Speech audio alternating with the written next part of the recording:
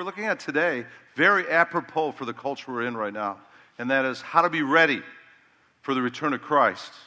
And I tell you what, signs of the times are kicking in, and I think we're getting close to the return of Christ. And a lot of people have an attitude, even Christians have an attitude that they really don't think it's that big a deal, the return of Christ. I've talked to people that say, I'm a post-trib, I'm a pre-trib, or whatever. I've talked to some people that say, well, I'm a pan-trib. And what does that mean? I'd ask them, what does that mean? They say, well, that means, I think it's just all going to pan out in the end. And I'm going, seriously, we need to be people that are ready for the return of Christ and don't have a lackadaisical attitude about the return of Christ, because it's around the corner. And we're going to look at I'm going to give you some principles this morning from the Apostle Peter, one of Jesus' closest disciples, on how to be ready for the return of Christ. And it's an important topic, it really is. And it was an important topic in the Scriptures too. All throughout the Scriptures, there's Scripture after Scripture that talks about the return of Christ. And I believe that the New Testament disciples, based on what's written in the New Testament, I believe the New Testament disciples thought that Jesus was going to return in their lifetime. I mean, the New Testament apostles were there when Jesus ascended into heaven in Acts chapter 1. And when he ascended into heaven in Acts chapter 1, it says, after he had said these things to these disciples, Jesus was lifted up while they were looking on, and a cloud received him out of their sight. Can you imagine that being there? All of a sudden, he steps on a cloud, and it's like an elevator going up to heaven. And as he was going up to heaven, it says in verse 2, as they were gazing intently into the sky while he was going, behold, two men in white clothing stood beside them. And they said, men of Galilee, why do you stand looking into the sky? This Jesus, who's been taken up from you into heaven, will come in just the same way as you watched him go into heaven. So they saw Jesus ascend into heaven, and these angels from heaven said to them, Jesus is coming back the same way he's leaving, and that's on a cloud. And he is.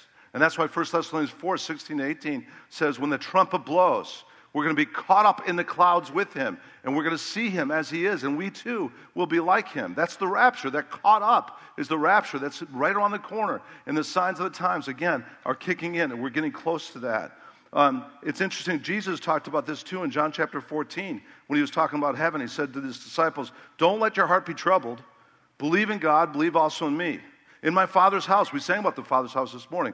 In my Father's house are many dwelling places. If it were not so, I would have told you. And Jesus said, I go to heaven to prepare a place for you.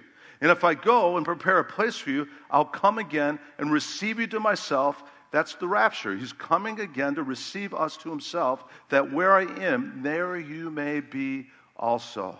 Jesus promised he's coming again. And he's coming again to receive us onto himself. And the Scriptures are complete all throughout the Old Testament and New Testament. There's references after references to the coming of Jesus Christ. Let me give you some stats on that. It says both Testaments, some of my study this week said, both Testaments are filled with references to the return of Christ. 1,845 references to Christ's second coming are found in the Old Testament. Can you believe that? 1,845 references to Christ's second coming found in the Old Testament. 17 Old Testament books give the second coming of Christ prominence. 260 chapters in the New Testament talk about the return of Christ. 318 references to the second coming of Christ. One out of every 30 verses concerned about the return of Christ. One out of every 30 verses in the New Testament is about the return of Christ. That's amazing. Interesting. That's why Romans chapter 13 tells us, do this, knowing the time that's already for the hour for you to awaken from your sleep. For now salvation's nearer to us than when we believed. The night is almost gone. The day is near. Therefore, church, let us lay aside the deeds of darkness, put on the armor of light, and let us behave properly in the day, not in carousing, drunkenness, nor in sexual promiscuity and sensuality, nor in strife and jealousy, but put on the Lord Jesus Christ and make no provision for the flesh in regards to its lust. And then I like what Titus said about this too. Another disciple and writer of the Scriptures said, Paul said to Titus, Titus 2:13, I'm looking for the blessed hope and the appearing of the glory, notice, of our great God and Savior, Jesus Christ. That's our blessed hope, church.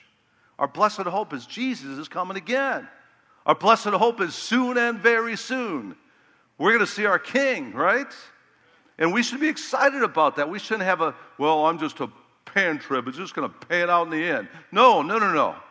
I'm a pre-trib, by the way. I think there's scripture after scripture that says there's coming soon a day when Christ is going to catch us up in the clouds. We're going to see him, and he's going to bring us to heaven to glory with him. And we're going to be raptured out of here. I like what Alexander McLaren said about this, the great Bible teacher and commentator. Let's put it up on the screen. It's a great quote. It says, "The apostolic church thought more about the second coming of Jesus Christ than about death in heaven. The early Christians were looking not for a cleft in the ground called a grave, but the early Christians were looking for a break in the clouds called glory. They were not looking for the undertaker, but for the uppertaker." I like that.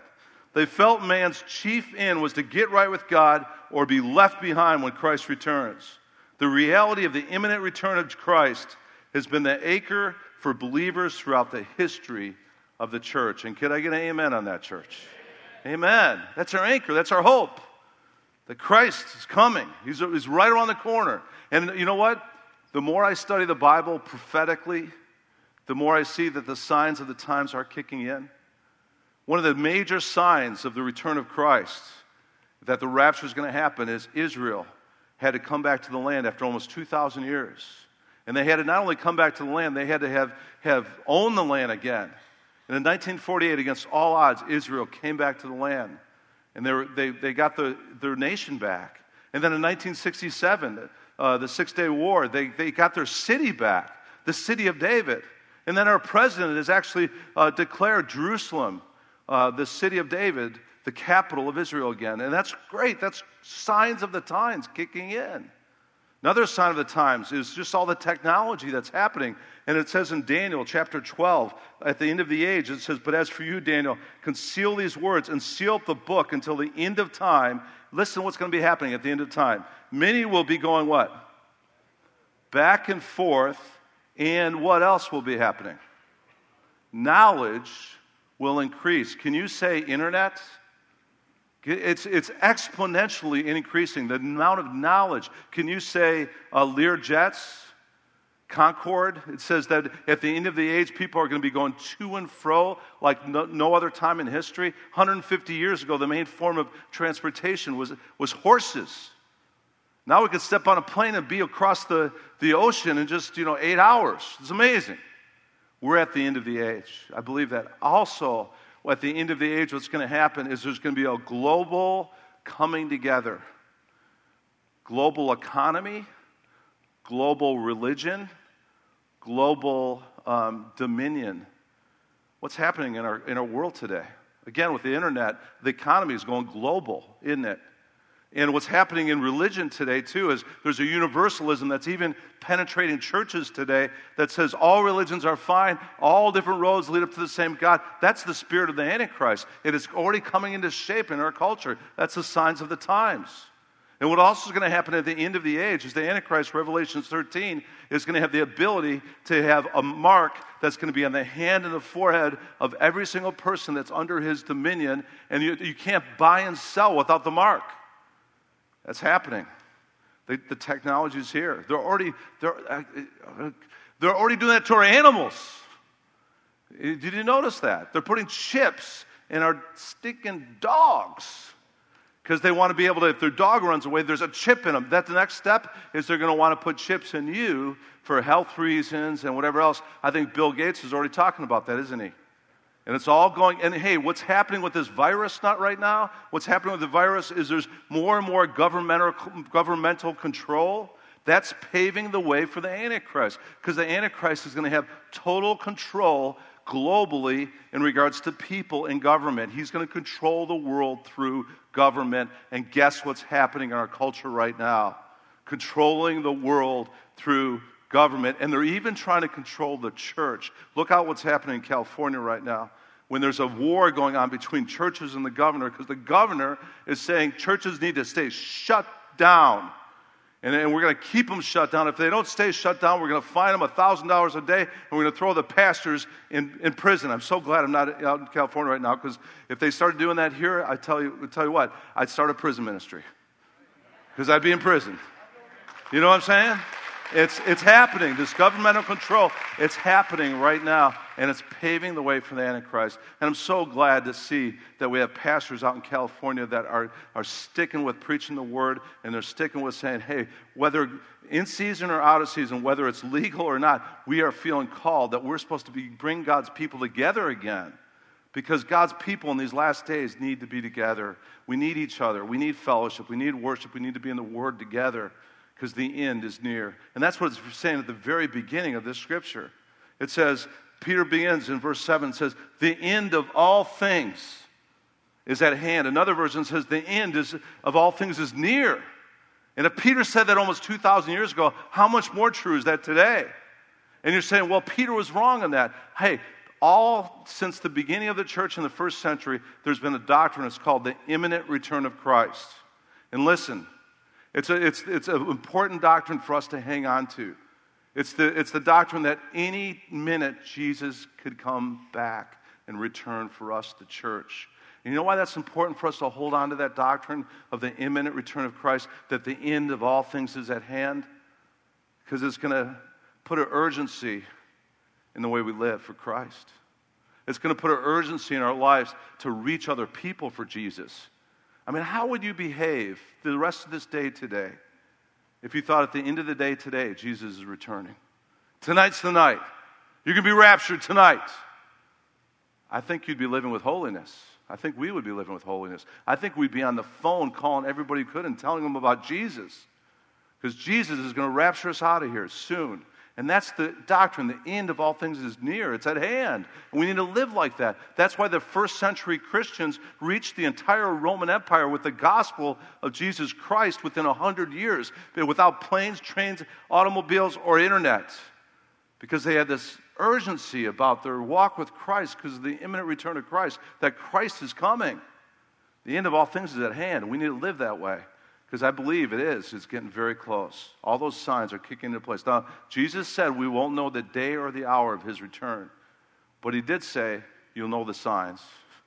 And just as you see the sky, and when it's getting towards dawn, you know what time it is. And Jesus said the signs of the times will be in place at my return, and the signs are kicking in. So, how are we supposed to live with all that? That's a long intro, I know. But with all that in place, how are we supposed to live? Let's go to our scripture. 1 Peter chapter 4, verse 7. If you're there, say amen. There it is.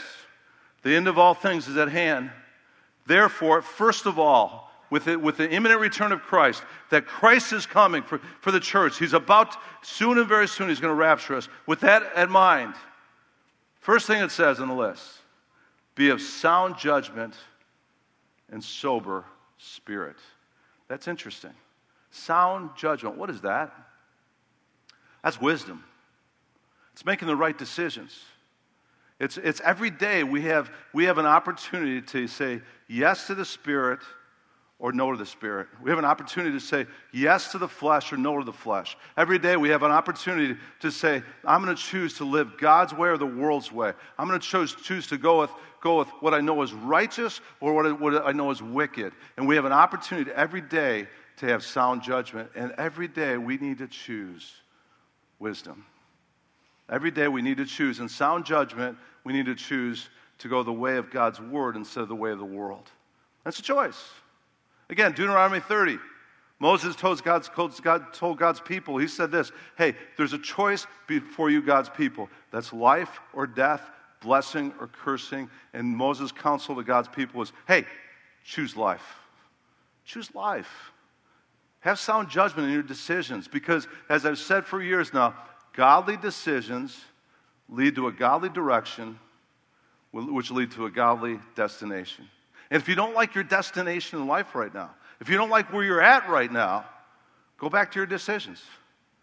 Go back to making godly decisions that will lead to a godly direction, that will lead to a godly destination. And that's all human responsibility. Yeah, God is at work in us by the Holy Spirit. He's working in us through sanctifying us, making us more like Christ. But every day we got to have sound judgment in the decisions we make so that we go with the flow of the work of the Holy Spirit in our lives of that sanctifying process. Sound judgment. And what does wisdom mean? Wisdom, the very word, it means skill. It means skill in everyday living. And that's one of the things I love about studying God's Word. Because the more you study God's Word, the more God's Word is going to equip you for righteousness to live with sound judgment. Now, the second thing it says, along with sound judgment, if we're going to live ready for the return of Christ, go back to it. It says sound judgment and sober spirit. Sober spirit. The word sober there means alert. It means that you're not under the influence of anything but Jesus Christ. And in these last days, we need to have sober spirit. We need to be on the alert, church. Why do we need to be on the alert? Because we're told later in 1 Peter, it says, same word, be of sober spirit, be on the alert. Here's why. Your adversary, the devil, prowls around like a roaring lion, seeking to devour you. Newsflash. We got a real enemy. Newsflash. We're not on vacation for 70, 80 years in this world. We're in a war. We're in a war, and we got a real enemy. The world, the flesh, and the devil. And we got to be of sober spirit. We got to be people that say, I'm not going to be mastered by anything but Jesus Christ. I'm going to be sober. I'm not going to be under the influence of anything but Jesus Christ and His Holy Spirit. I'm going to live a Spirit-filled life, a Spirit-controlled life, a life that's under the influence of nothing but Jesus Christ and His Holy Spirit. How do you do that? Ephesians 5:18. Look at it up on the board there. Ephesians 5:18 tells you how you live a Spirit-influenced, Spirit-filled life. It says, don't get drunk with wine, for that's dissipation, right? But be, what is it? Filled with the Spirit. And here it is. Here's the ingredients to a Spirit-filled life. Speaking to one another in psalms. That's the Word of God. Speak to one another in psalms and the Word of God. And hymns and spiritual songs. Singing and making melody with your heart to the Lord. And then it also says a part of the Spirit-filled life is always giving thanks for all things in the name of our Lord Jesus Christ to God, even the Father, and be subject to one another in the fear of Christ. There's ingredients there to the Spirit-filled life. Be a person of the Word. Be a person of worship that loves to sing and make melody in your heart to the Lord. Be a person of thanksgiving, that you're always giving thanks. You just love to just thank the Lord for all the blessings that are in your life. And be a person that's right in your relationships. Be subject to one another in the fear of Christ. Be willing to have respect in those relationships to the point that you're even subject yourself to one another in the fear of Christ. That's a Spirit-filled life, and it's all a part of living a life that's ready for the return of Christ. And you know what? I'm still figuring this out too as someone who's walked with the Lord now close for about 40 plus years. I'm still trying to get it right. I'm still on a daily basis asking God for wisdom to make the right decisions. And I tell you what, I still make some dumb decisions. Just ask my wife. I still do dumb things. I do on a regular basis. But I'm trying my best to live with skill in godly decisions instead of ungodly decisions. I'm trying to have a life that's not in the flesh, but a life of the Spirit. I'm trying to walk in the Spirit so I don't fulfill the lust of my flesh. I'm trying. And that's all God's asking for. He's asking all of us to have hearts that say, God, help me in these last days to be on the alert. Help me to have a sober spirit. Help me, God, in these last days to have godly decisions instead of ungodly decisions so I'll be ready for the return of Christ. Amen? And then it goes on after that first point. It says, hey, second thing, you want to be ready for the return of Christ? Have the purpose of prayer. What does that mean? If you're going to be ready for the return of Christ, not only do you have to have wisdom, you have to have sound judgment, sober spirit, but if you're going to be ready for the return of Christ, also, you got to have the purpose of prayer. And what I think that's saying is you have to have a life that's a prayer-driven life. A life where you're purposing to pray on a regular basis. You know why that's important? Because we're all busy. We all got a lot of stuff to do, don't we? We all got schedules that are packed. And the only way you're going to be a person of prayer is to purpose in your life that you're going to carve out time on a regular basis to pray. It's very important. New Testament apostles were modeled to us again. Interesting, as you look at the Gospels of Christ, as you look at the narrative of Jesus walking with his apostles, the only thing the apostles asked Jesus to teach them to do was to pray. Did you know that? They didn't ask Jesus to teach them to preach. They didn't ask Jesus to teach them to do miracles. They didn't ask Jesus to help them walk on water like he walked on water. They asked him just one thing: Lord, please, teach us to pray. And you know why they asked him that? Because they saw Jesus was his custom to be a man of prayer. They saw Jesus before they'd even get up in the morning. He was out in the mountaintops praying. They saw Jesus before he picked the apostles praying all night long for the Father's direction for the 12 apostles. They saw Jesus in the Garden of Gethsemane before the cross. And what was he doing? He's praying, purposing in prayer. And he's saying, oh, Father, if it is all possible, let this cup pass from me. But Father, not my will be done, your will be done.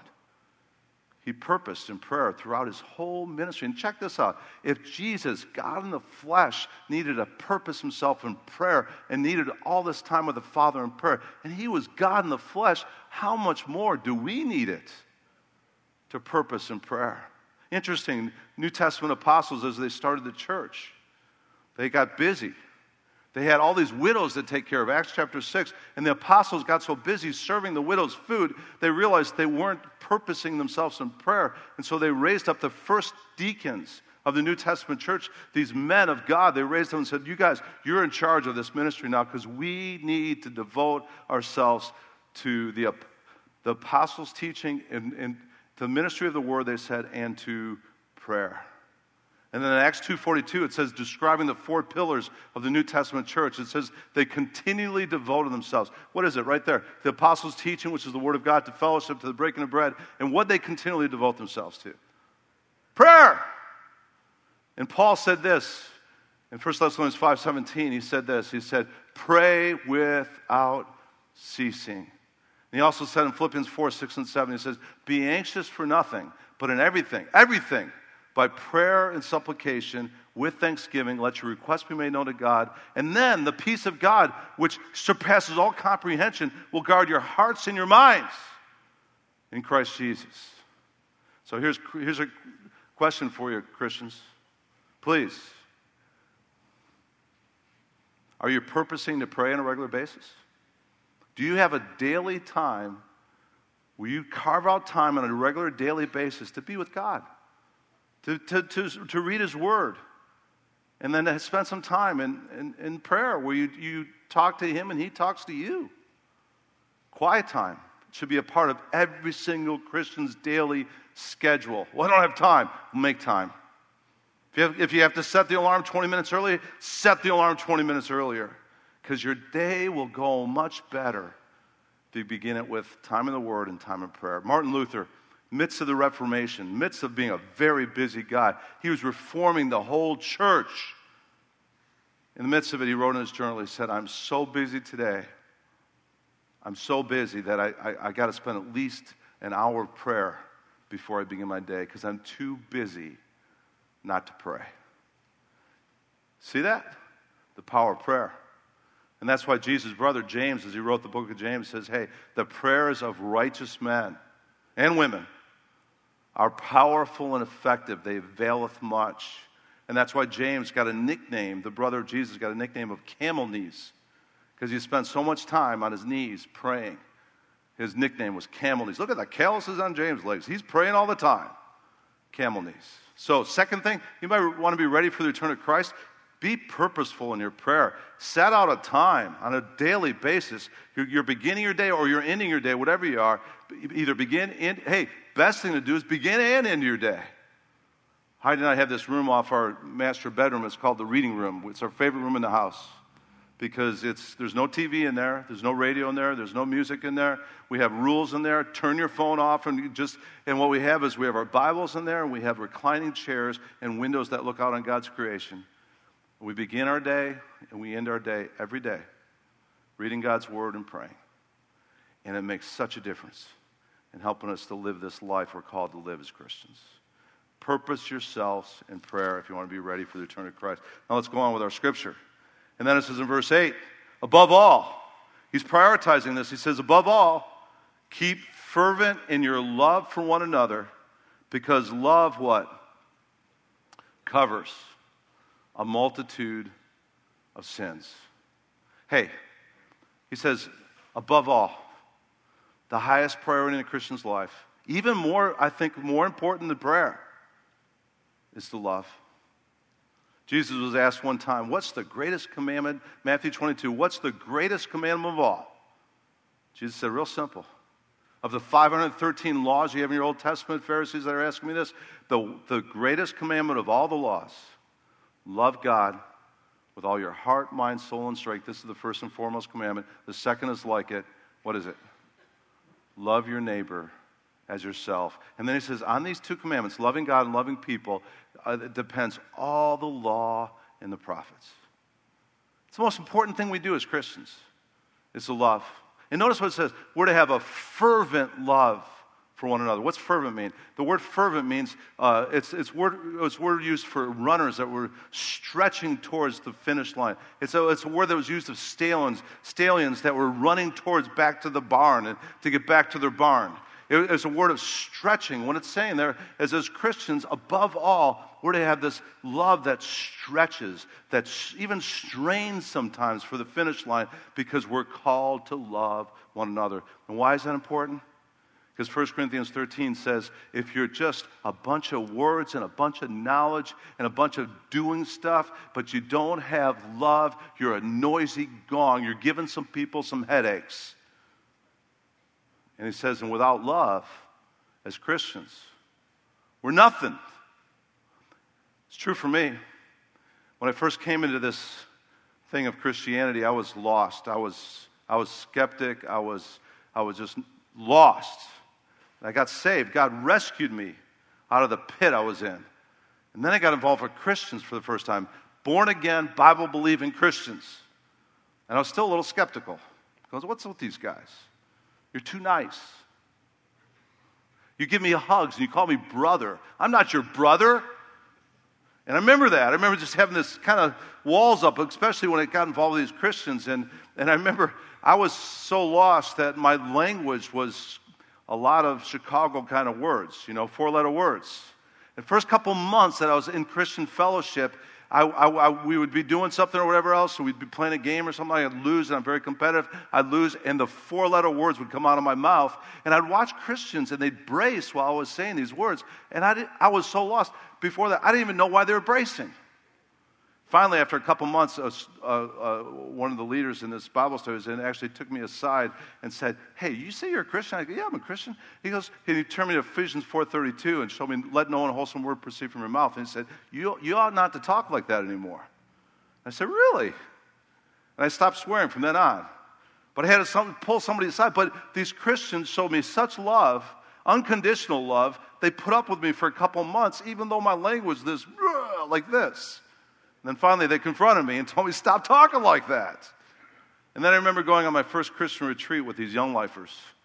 And I'll never forget it, because we were in this barn out in the, Indiana or something. And we were playing all these games and stuff. These are some of the nicest people with games, because, again, I was from Chicago where it's more cutthroat. But these people were actually nice in the competing we were doing. And then I remember also just the love that was there. It's amazing. People treated me with such kindness and love. And it was the cement that sealed the deal in my Christianity, because of the love I saw among Christians. They all got my name right. They cared about me. And even when I was being a knucklehead, they loved me. Christians, let's do that for one another, right? That's so important, because the world's looking for reality in our Christianity. And they're not going to believe in something that we don't live out. And one of the greatest ways we live out our Christianity is not only by loving God, but by loving people. And that's why it says we're to have a fervent love for one another. And also says a part of our love for one another is, as we're living in Christ-like love, our love will cover a multitude of sins. Now the word cover, interesting word. The word cover there is to cover up like plaster. And you know what you do when you plaster something? You're covering up holes, right? I hate doing that, by the way. I'm going to hire somebody to do any drywall we ever have, because I've tried that before. I've tried to cover up the holes, and then you try to put the tape on there and then try to mud it. And when the plasterer does it, it looks really good. When I do it, you're going to see it for the rest of the life of that house. But what are you doing when you're plastering? You're covering up holes. And what is our love supposed to do with one another? supposed to cover up the holes of other people.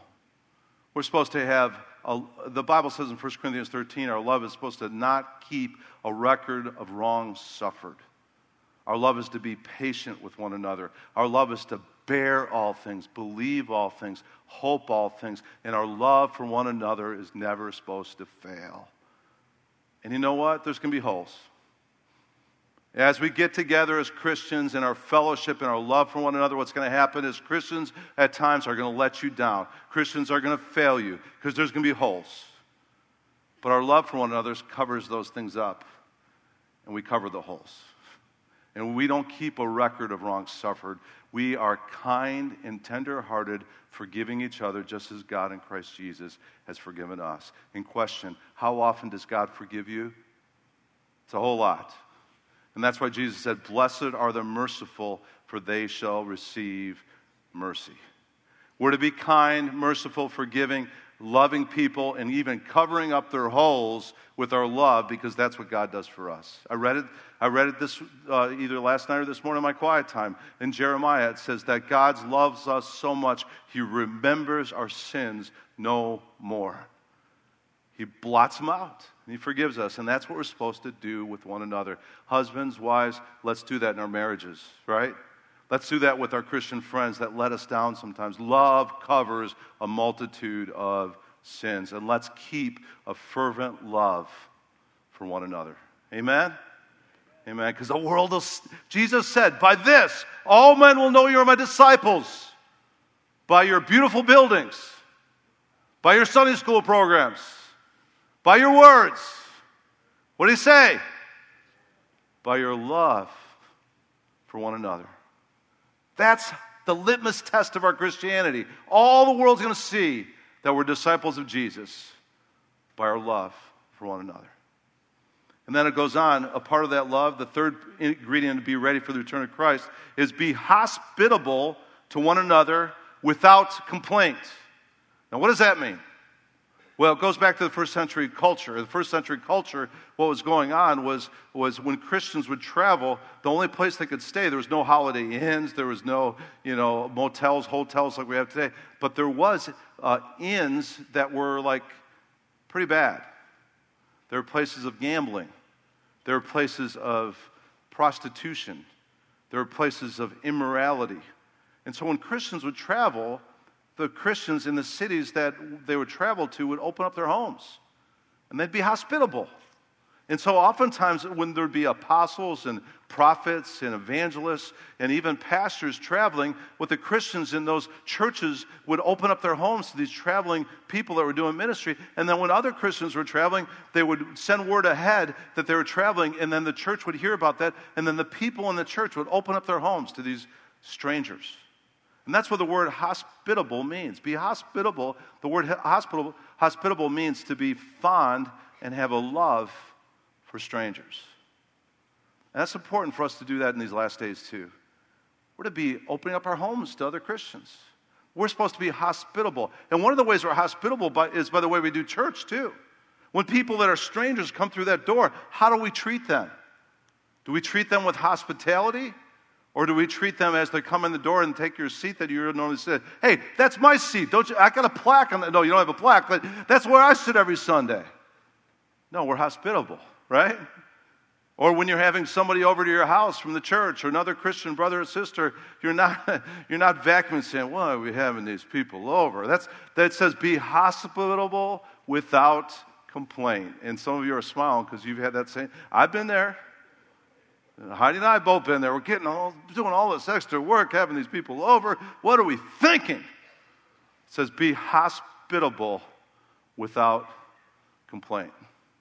Again, in my college days, when I was at the University of Illinois in this sea of craziness, it was 45,000 students. It was the largest sorority and fraternity system in the country. Worldliness everywhere. I got involved with as much Christian fellowship as I could. And there was a church. It was a campus church. Actually, it had an interesting name. It was called BASIC. It stood for Brothers and Sisters in Christ. That was the name of the church. It was a wonderful church, New Testament kind of church. It was a discipleship church. I got discipled in that church. But one of the things that brought me into a place of getting discipled in that church is every Sunday night, the elders who were the pastors and the deacons who were also leaders in the church, each one of them opened up their home, and they had a meal for whatever college students wanted to come. And if you feed them, they will come in college. And I came, a home-cooked meal instead of dormitory cafeteria, right? And I remember going to Daniel Goring, one of the pastors' house, every Sunday afternoon. He'd open up his home, he'd cook us a home-cooked meal, these college students, and then we'd have communion together, and then we'd have a Bible study. I got discipled in that. And a part of that discipleship was the hospitality of that pastor every Sunday afternoon, opening up his home and being hospitable. Church, let's do more of that. Let's do more of opening up our home. Let's do more of hospitality. Let's do more of being fond of strangers. And when people come through that door at Calvary Chapel, let's love them, man. Let's let them know they're welcome. Let's not stay in our little holy huddles. Let's reach out and love the people that are coming through that door, because that's what Jesus calls us to do, and to be hospitable without complaint. Now let's close it up. The last ingredient that needs to be in place if we're ready for the return of Christ. Look at verse 11. It says this, or verse 10. As each one has received a special gift, employ it in serving one another as good stewards of the manifold grace of God. Whoever speaks, let him speak as it were the utterances of God. Whoever serves, let him do as by the strength which God supplies, so that in all things God may be glorified through Jesus Christ, to whom, notice, belongs the glory and the dominion forever and ever. And the church said, Amen. Hey, the last thing that Peter's talking about here, you want to be ready for the return of Christ? Be a servant and a steward of Christ. And you know how we do that? Go back to our verses. As to be a servant and steward of Christ, we need to realize, go back to verse 10, that we have a special gift, and we're to employ it in serving one another as good stewards of the manifold grace of God. You know what that's saying? Every single Christian in this room, you got a gift. It's called a spiritual gift. And some of it says, some of you have speaking gifts. And some of you have serving gifts. He differentiates the spiritual gifts between speaking gifts and serving gifts. The speaking gifts are gifts like teaching, words of prophecy, words of wisdom, words of knowledge. All those are speaking gifts. But then there's a lot of serving gifts too. There's serving gifts of helps, serving gifts of mercy, serving gifts that we just talked about, hospitality. That's one of the spiritual gifts, hospitality. Serving gifts of administration. I don't got that gift. You could ask Heidi. I got a teaching gift, but I got to get other people around me that have that gift of administration, and that's a serving gift. And we all got different gifts. And listen, it says we're supposed to employ them, the gifts that God has given us. What does it mean to employ? It means put them to work. And if we're going to be ready for the return of Christ, let's be discovering the gifts that God has given us, and let's employ them. Let's put them to work. There's over 20 different gifts listed throughout the New Testament that every believer has at least one of those gifts. You can find the list, pretty comprehensive list, in 1 Corinthians chapter 12 and Romans chapter 12. And it gives a list of 20-plus different gifts. And if you're a Christian here today, God, by the Holy Spirit, has empowered you to have one of those gifts. And God wants you to use them. And you'll be ready for the return of Christ as you're serving. And I don't know about you, but when I see Jesus, I want to hear those words. Well done, good and faithful servant. Enter now into the joy of your master. And listen, what are those gifts for? Are those gifts to make you look good? Are those gifts to puff you up? Are those gifts to say, hey, I'm all that? No, those gifts, according to the scripture we just read, are to serve people. Actually, it says in 1 Corinthians, or Romans chapter 12, it says that the gifts, the spiritual gifts, are for the common good. And as you use your gift, as you use your gift of mercy, you're gonna bless somebody with that gift. As you use that gift of administration within ministry, it's going to bless some people as you organize things for the ministry and for the kingdom of God. That's going to bless people. It's for the common good. As you use your gift of teaching, you get in there with the kids or youth ministry, wherever you're teaching at, you're going to use that gift and you're going to bring blessing and to the common good. The gifts that you use, they're not to make you look good. They're there to serve people and to help people and, again, to love people. At this youth retreat we had, it was a lot of fun. I kind of popped in every day at the staycation they had, the lake retreat. We had 50, 60 teenagers there. It was awesome. They had a blast. Every day they were full on at the lake, and they had cookouts. But it was cool. After lunch and after dinner, they had devotions. And the last day, one of the teens that's a part of that group actually was in charge of doing the devotions after lunch. And it was 50, 60 teenagers, a little intimidating there when you got to speak before your peer group and bring a devotion from God's Word to 50, 60 teenagers. So I was there before the lunch, and before he was going to give the devotion, he came up to me and said, Pastor John, give me some help here. Give me some tips. How am I supposed to do this here? And you know what I told him? Because I knew he had a gift.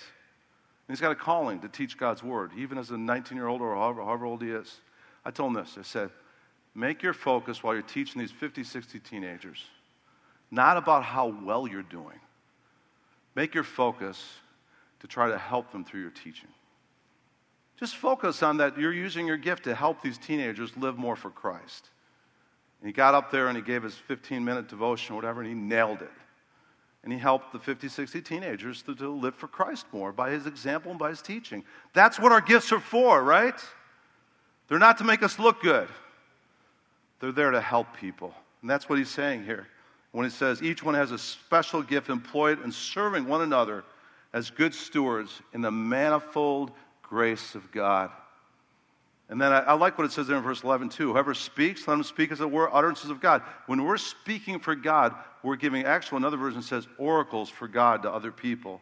And whoever serves, let him do so by the strength which God supplies, so that in all things God may be glorified. Again, the purpose of your gifts isn't you. It's to glorify Jesus Christ, to help people and glorify Jesus Christ, to whom belongs the glory, the dominion, forever and ever. Amen. Amen. One of my favorite quarterbacks of all time in the NFL was a guy by the name of Kurt Warner. Remember Kurt Warner? Remember how he actually went from working as a quarterback in the Arena Football League, which is really the minor leagues of football? And I remember reading his life story, his biography, when he was getting to the Super Bowl and everything else. There was actually a book I read, and it talked about the fact that when he was in the Arena Football League, he was so broke, he was also working at a grocery store stocking shelves with groceries. And then somehow the Lord just blessed him, and then he became a Christian, and the Lord just continued to bless his career to the point that he went from in the cornfields of Iowa playing in an Arena Football League to actually being recruited to play in the NFL, and then he got to be a first stringer, and then he went to the Super Bowl.